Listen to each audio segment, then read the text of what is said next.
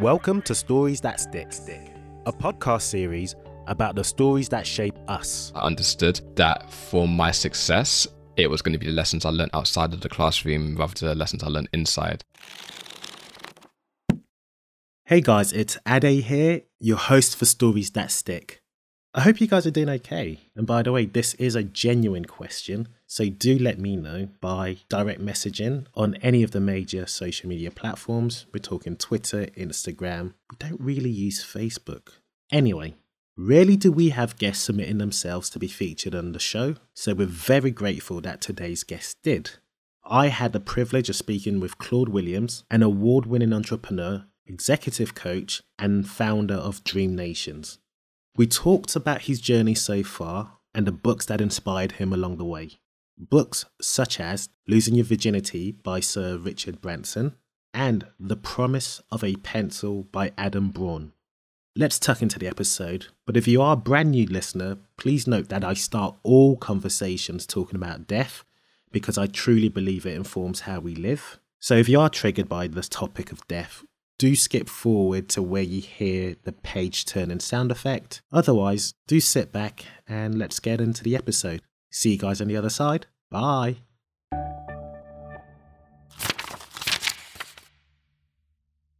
Hey Claude, welcome to Stories That Stick podcast. Welcome. How are you? Hey, I'm doing really well, brother. Thank you for having me on today. You've definitely been on my radar for a long time, since Dream Nation days, way back when.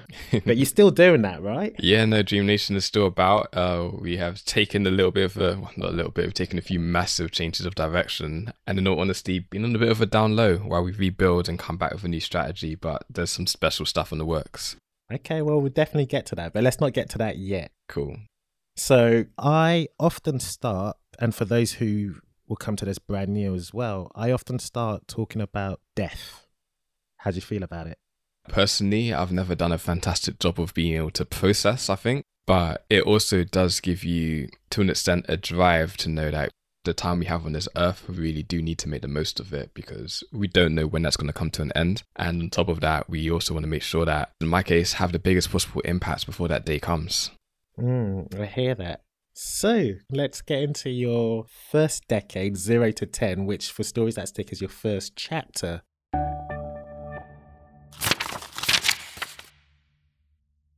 Mr. Williams, who were you at this first decade? Okay, help me out. So I was born in to be the second child of my parents. I have an older sister. I am a twin as well, so number 2 and number 3 came at the same time. And yeah, first few years were like pretty normal. It was normal as it can be. But what got interesting for me, I guess, where the story really started to form was later on at maybe around 6 or 7, finding out that I am dyslexic.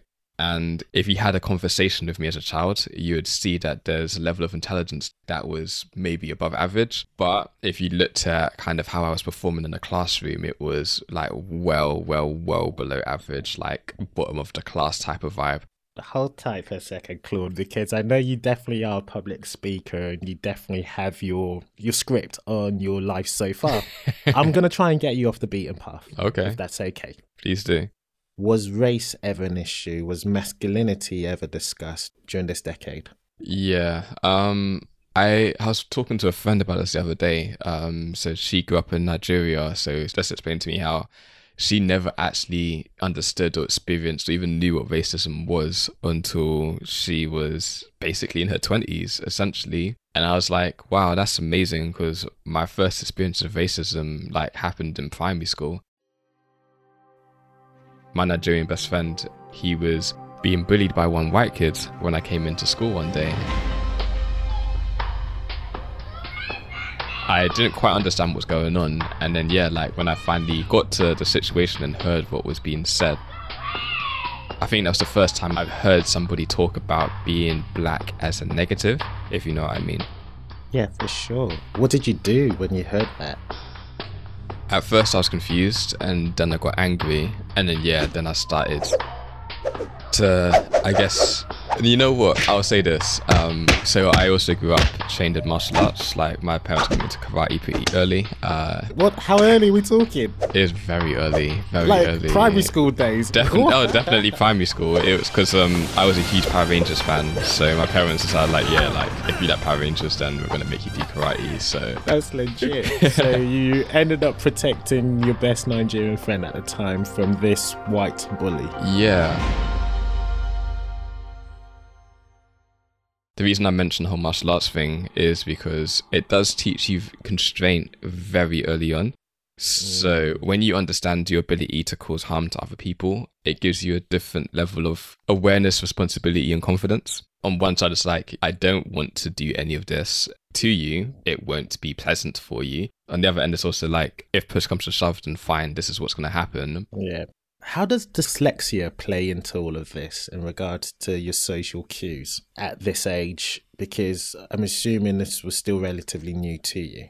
Yeah, so in terms of social cues, I guess what it forced me to understand very quickly was that the standard pathways that most people take is not going to be for you. But in terms of like social interactions, like dyslexia doesn't really show up, in all honesty. Okay. Yeah, like the times when it shows up in a social scenario would have been, I guess, like MSN days where most of the communication was happening via written communication. No, your chirps and game was not there. Is that what you're telling me? I did not say that whatsoever, because it was inferred. What you don't say is what's heard. What I'll say is this: it's like if you've got game, you've got game, even if you've got typos in it. So okay, say no more. I hear that vim with your chest. But okay, so I normally send all my guests a very brief questionnaire asking them about the time, well, the fondest story that they read or even heard as a child, a teenager, and adult. Claude, you said as a child you can't remember any fond stories you read or heard. Is that true? That is true. That is true. So, don't mean to stereotype us or anything, but Anansi the spider tends to always pop up as a story that brings back fond memories of being read or heard. I definitely heard Anansi. I know that is my mom's favourite story from her childhood. It just didn't really, I guess, resonate with me on that type of level for whatever reason. You know what? If I'm going to tell you about stories, it would be my own, actually. So... Okay. Once again, having two sisters meant that I played a lot by myself, and every day I would create these like really elaborate storylines with my toys, mostly inspired by Power Rangers. And that was just a standard thing for me to be able to do that. And I do remember in primary school rather, they asked us to write a short story, and for me it ended up turning into like this novel, and it was like this big thing across the whole school of like, oh wow, have you seen the story that Claude has written, and this and that and whatever. So at one point I thought I was going to be an author despite being dyslexic. Amazing. What was that story that got the school all salivated and like, yo? So I think... Do you remember the story? Vaguely, very vaguely. I remember there were two things that were important about it at the time. One side is that, yeah, like Claude has written this like really interesting and long story about monsters. So that was one side of it. And the other side of it is that both my school and myself, my parents, discovered that if I start to type things out rather than using a pen and paper, then let's say 75 to 80% of the stuff that I struggled with because of my dyslexia kind of disappeared. Well, let's get into your second decade, which is 11 to 20, and the second chapter for Stories That Stick.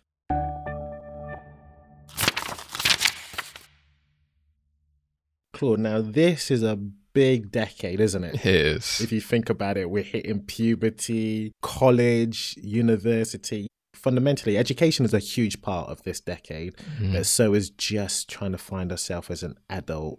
So therefore, our identity is really quite formed or cemented maybe during this decade. Would you agree? Without any doubt whatsoever. So talk to us. Paint some pictures. Who was Claude? He... On one side, like one thing that was very informative for me was, I guess at this point, my parents had started to take their faith really seriously. So yeah, I remember at around 11 or so, church became a huge part of like family life. Mix that in with some old school Jamaican values, and you end up with like quite a conservative childhood. So that was that. Did you fight against it? I mean, you can't just say that was that. Because I know and I understand, but for those who might not understand, what does that really mean? Jamaican and also conservative. So it means, what weren't you allowed to do? You know what? What was I allowed to do? I was just on my head, I honestly can't think, oh yeah, this is what you couldn't do. I knew, for example, and even to this day, like I don't even actually swear. So that just got so like drilled into me at such a young age. Yeah, like maybe it's easier to ask, how were you being disciplined for being in trouble because you did X? I actually didn't really get in trouble that much. Oh, really? Yeah. So, and I think that's kind of what I'm saying in terms of having that be so molded into you at such a young age. For me, it just became a mindset. It's just like messing around, getting in trouble, all this and that. It was not interesting to me. Like, I already knew at that point there were things I wanted to accomplish. Oh, really? So my first career path I wanted to do was to become a scientist, and this later transformed into becoming some sort of software developer after my experience with the computers in primary school. And I was interested in that. I spent a lot of time on my PlayStation back in the day as well. But here's a question, and before, sorry to interject. Go for it. But I'm just curious, but you're like, okay, so you knew you wanted to be a scientist before going into like software engineering development. Mm-hmm. Was it just because of your passion and your interest in, you know, disseminating things, or was it the fact that you found yourself good at those subjects, and therefore if you're good at something, you kind of asked to do more of it? I'm going to say both, chicken and egg type of situation, where I was naturally curious, which made me good at science, which then drew me to wanting to learn more about it, which then made me better at it. And yeah, virtuous cycle from that regard. Yeah, no, I hear that. And then with computers, like I was just drawn to those because, once again, it kind of opened up a whole new world where my brain felt like it wasn't on fire, basically, with education. Is that how you're feeling otherwise? On fire maybe is not the best description, and even to this day, if you put me in a situation where I've got no technology on my side, I will feel like I'm at a massive disadvantage to everyone else around me. So yeah, like when I'm able to basically use technologies, computers, laptops, etc., then it does feel like the playing field has been leveled. But take that away, yeah, it's messy for me, put it that way. Fair enough. So where are we then in this decade so far? Because I'm hearing the career path and trajectory in which you want to do, which is software engineering development, right? No, actually. So part of the story that I missed out was basketball. That became an absolutely huge part of my life from year 7, because when I got to secondary school and picked up a basketball for the first time, like I just fell in love with it. I wasn't very good, but I was in love, and I knew that much. Basically, I went on a journey from being rubbish to becoming pretty good, to the point that I was one of the better players on the side of London. As a result, my school team were able to go on undefeated for 2 years, including winning the national championship as well. You went to a school that played basketball as its sport? I was lucky in the sense that the school I ended up going to, it is fantastic because it's also a Catholic school. It meant that it had a decent amount of funding, put it that way. So it meant that we had stuff like professional basketball coaches that taught us after school rather. Like we had pretty decent facilities, all that sort of stuff. So correct me if I'm wrong, this is what I'm hearing, right? Mm-hmm. Basketball wasn't necessarily what you're thinking career, or was it because you said you were one of the better players this side of London? Does that mean that you were scouted? So yeah, like made it into like a few like special training camps and things of that nature. But as much as me being one of the better players, I wasn't the best player on my team. There were 2 players that were clearly better than me. One of them had his own dreams of going to the NBA. So I guess that gave me a lot of perspective. The level of work that the one who had wanted to go to the NBA was having to put in. I'm like, I love the sport, but I don't love it that much. Gotcha. So I understood that, yeah, playing in the NBA was not going to happen for me. What I then decided I was going to do as my career path was become a basketball coach, with the goal of actually being able to coach in the NBA. So I knew I wouldn't make it as a player, but I knew I was smart enough to be a coach. So I started to go down that route. What does that look like? What's the coaching route? So for me, it meant that I picked up my first coaching qualification at about 15 or 16, which was like a formal exam that I had to take. I started reading books on how to coach people, how to be a good leader, things of that nature. And that's extracurricular stuff. Yeah, I remember having to travel all across London to get like the training education I wanted. So did you not find then school was a waste of time for you? No, so I guess I've always understood this. Pick a path for yourself and then pick the most logical way to get there. So in school, when we came to A-levels, for example, I began to pick subjects that I knew would support this goal. I did psychology, human biology, and physical education. What I was learning in the classroom was still valuable. And then, yeah, like what I was learning outside the classroom was then, I guess, the specific vocational stuff, essentially. And I've always, because of like, once again, having to take different pathways because of dyslexia the whole of my life, doing stuff outside of school hours to push you forward was a standard procedure for me. No, okay, I hear that. I want to talk about one story in which you submitted, Losing My Virginity by Richard Branson. It was an autobiography, right? That's right, yeah. You know, at first, I'm not gonna lie, when you started off that sentence, like, I jumped, I'm like, wait, hang on. I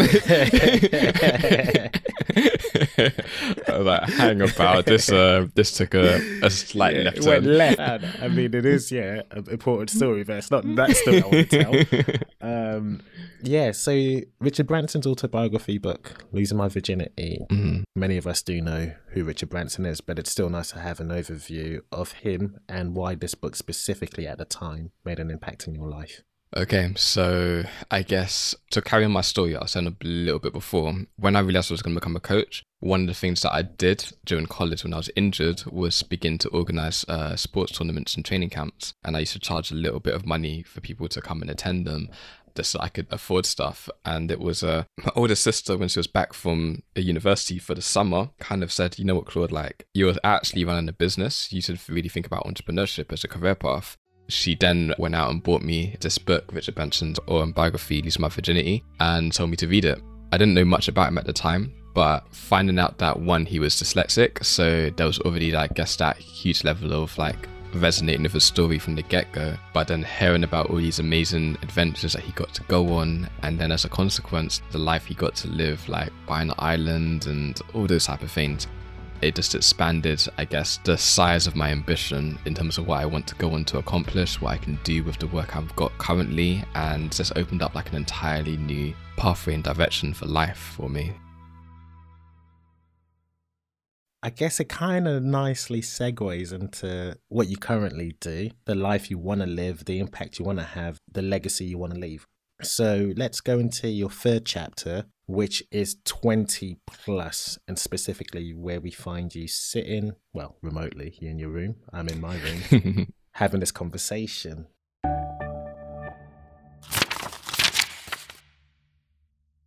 Usually this is roughly the tail end of a university degree and then going into professional work and being this person that, well, you become. Right. So what happened?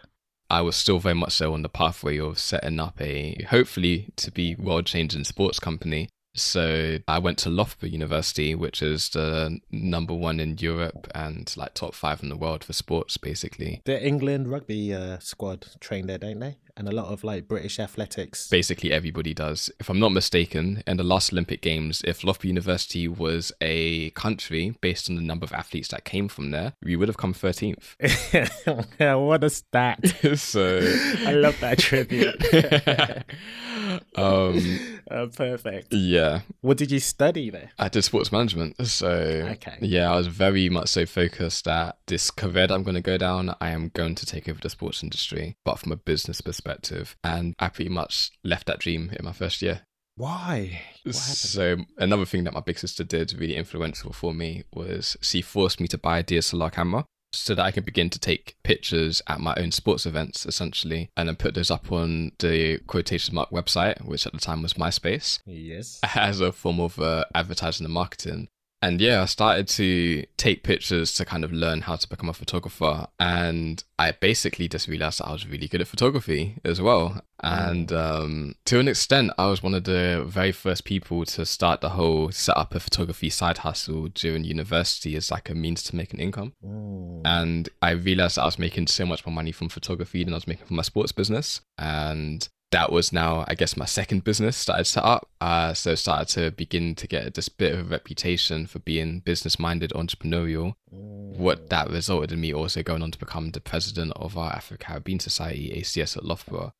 It's funny, anyone who makes it post-uni, they always have an affinity or some form of role within the ACS of their uni. Yeah. Anyone that's making it. But yeah, I hear you. It's a very common trait. But what was interesting about ours was that it was a mess at the time. I came in and applied all the lessons that I had learned from business to the ACS and was able to really help it to flourish. Even to this day, like, it's still got a great rep. And I took those lessons, applied it to my photography company, and decided to rebrand it to become like a multimedia agency. And like by the time I graduated, that's what I was doing full time. I love the fact that you still stuck to your course, though. Just about. Just about. I was hardly ever at lectures. I did not take my degree seriously. And I think that was because I understood that for my success, it was going to be the lessons I learned outside of the classroom rather than the lessons I learned inside. But in order to be able to take advantage of those lessons, I had to be there. So I always did enough to be able to maintain my status as a student, essentially. And what I am actually seeing, the dots are joining quite nicely, is how Dream Nation then came to fruition based off the back end of you being the president of ACS. I don't know if it is directly off the back end, but there's a synergy there.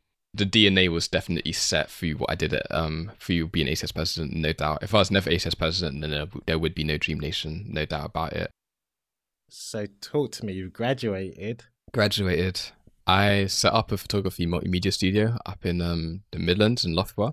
Oh, so you stayed up there? Yeah, no, I stayed in Loughborough for 7 years actually, including my time studying. So I really laid down some roots because, well, one, I realized how much cheaper the rent was there. So being able to set up a studio was a much easier feat in Loughborough than it would be anywhere else. Two, honestly, I didn't want to come back to London just yet. I liked independence. I didn't want to go back to my parents' house, basically.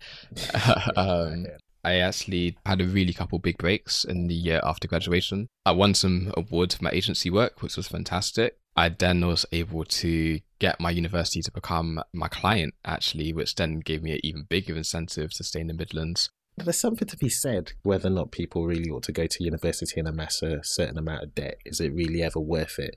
But when I'm hearing your story, you milked it. Oh, yes. You milked Loughborough. And if there's ever a call to why university being in that space can be beneficial, I think right now you're telling us it loud and clear. Mate, the key for me is if I'd went to go there as a traditional pathway, then yeah, none of these things would have happened. Like I said, I made a calculated risk very early on that the value for me in university was going to be what happened outside the classroom. And yeah, so it's like if I was going to be there paying $3,000 a year, I'm going to make sure I get my money's worth. And I promise you I did.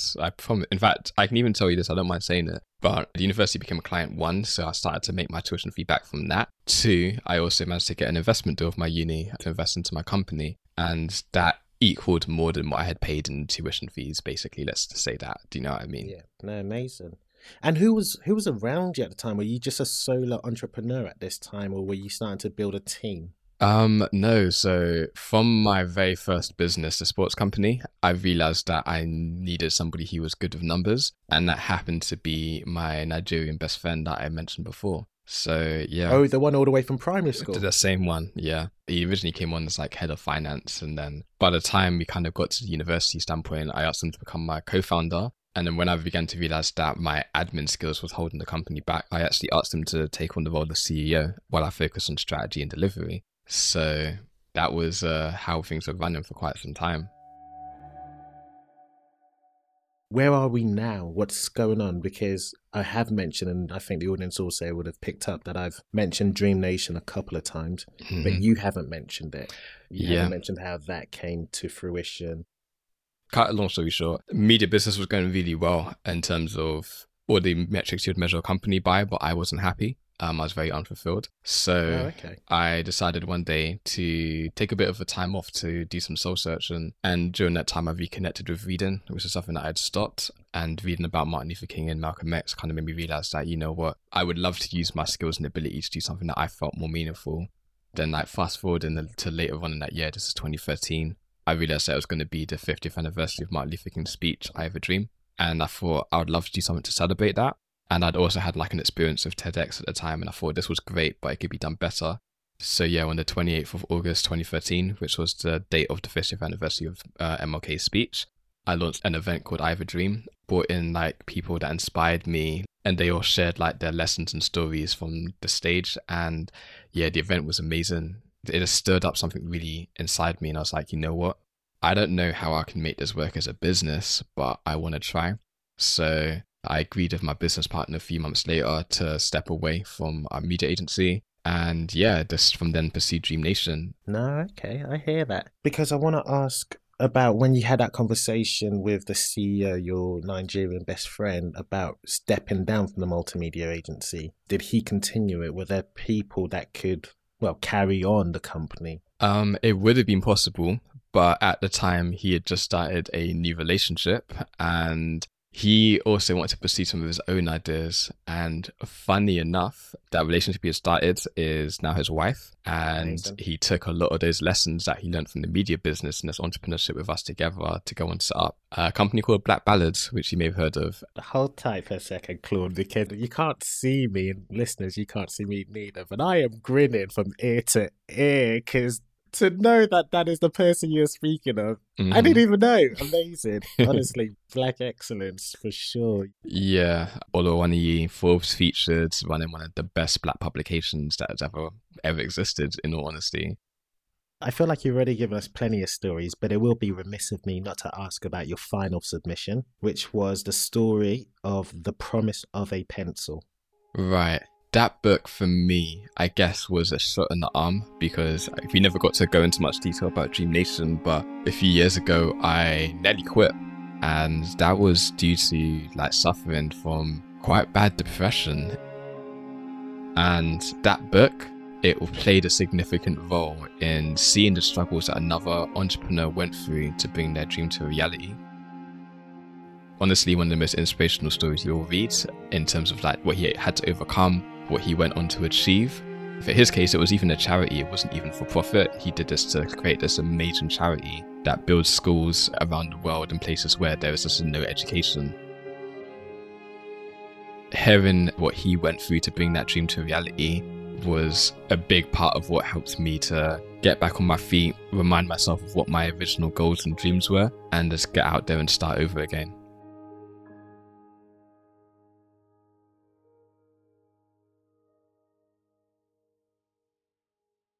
Where are we at now? What's the plan and how can we get involved?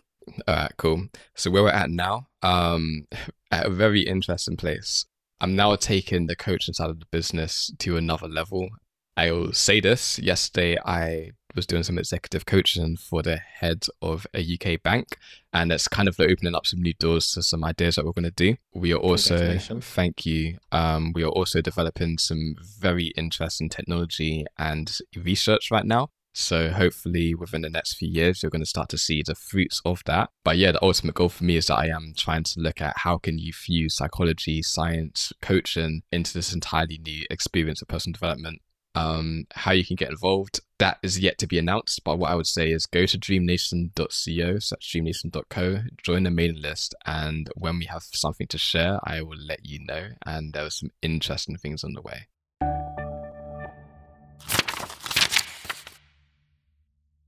The last question I often ask all my guests is, if there is one book in which you can gift your loved ones, what book would it be and why? Oh my gosh, that is so hard. I love books with such a passion now. One book, The Gift of Imperfections by Brené Brown. Brené is a flipping amazing writer. I say this all the time when I get an opportunity, but anything she has ever written, you should read. And I think with that, it talks about a lot of subjects that we don't really think about, but that really impact us as adults. So dealing with stuff like shame and fear, and just really understanding, I guess, your own emotional state. And I think having a really great understanding of that will set you up to have a much better life for yourself and better relationships with the people around you and help you to go forward. So yeah, let's go with The Gift of Imperfection by Brené Brown. Honestly, Claude, this has been one of my favourite interviews this year. Admittedly, it's my first interview this year, but you know what? We start as we mean to go on, right? Mhm. How can the listeners find you on the World Wide Web? I know you mentioned it earlier with dreamnation.co, but maybe your socials or anything like that personally. And when they do, is there anything you'd like us to do? Yeah, come find me. So I'm on Instagram, Claude_Williams_. So that is CLAUD_Williams. The link in my bio that will link up to every other social platform that I'm on, as well as some other cool opportunities and some of the things that I've written recently. So come say hi, ask me a question, or if you're looking at stepping your life up, let's talk about coaching. See if that might be something for you, and we can explore that together too. Amazing. And as always, guys, I will put all of everything we've discussed on the show notes, so look out for that. And please do follow us as well at Blackticulate across all social media platforms, including Clubhouse. Oh, so you know what? I actually have one thing that I just totally forgot about. Sure. Guys, if you are interested in potentially having a coaching session with me, go to dreamnation.co/feedback and let me know what you thought about this episode, and that will give you the opportunity to be selected for having a free coaching session. So you can check that out too. Amazing. Claude, once again, thanks very much. And guys, take care and stay tuned for another episode of Stories That Stick. Bye. Take care, guys. If you enjoyed today's episode, please do share it. And if you'd like to be featured on the podcast, please do get in touch.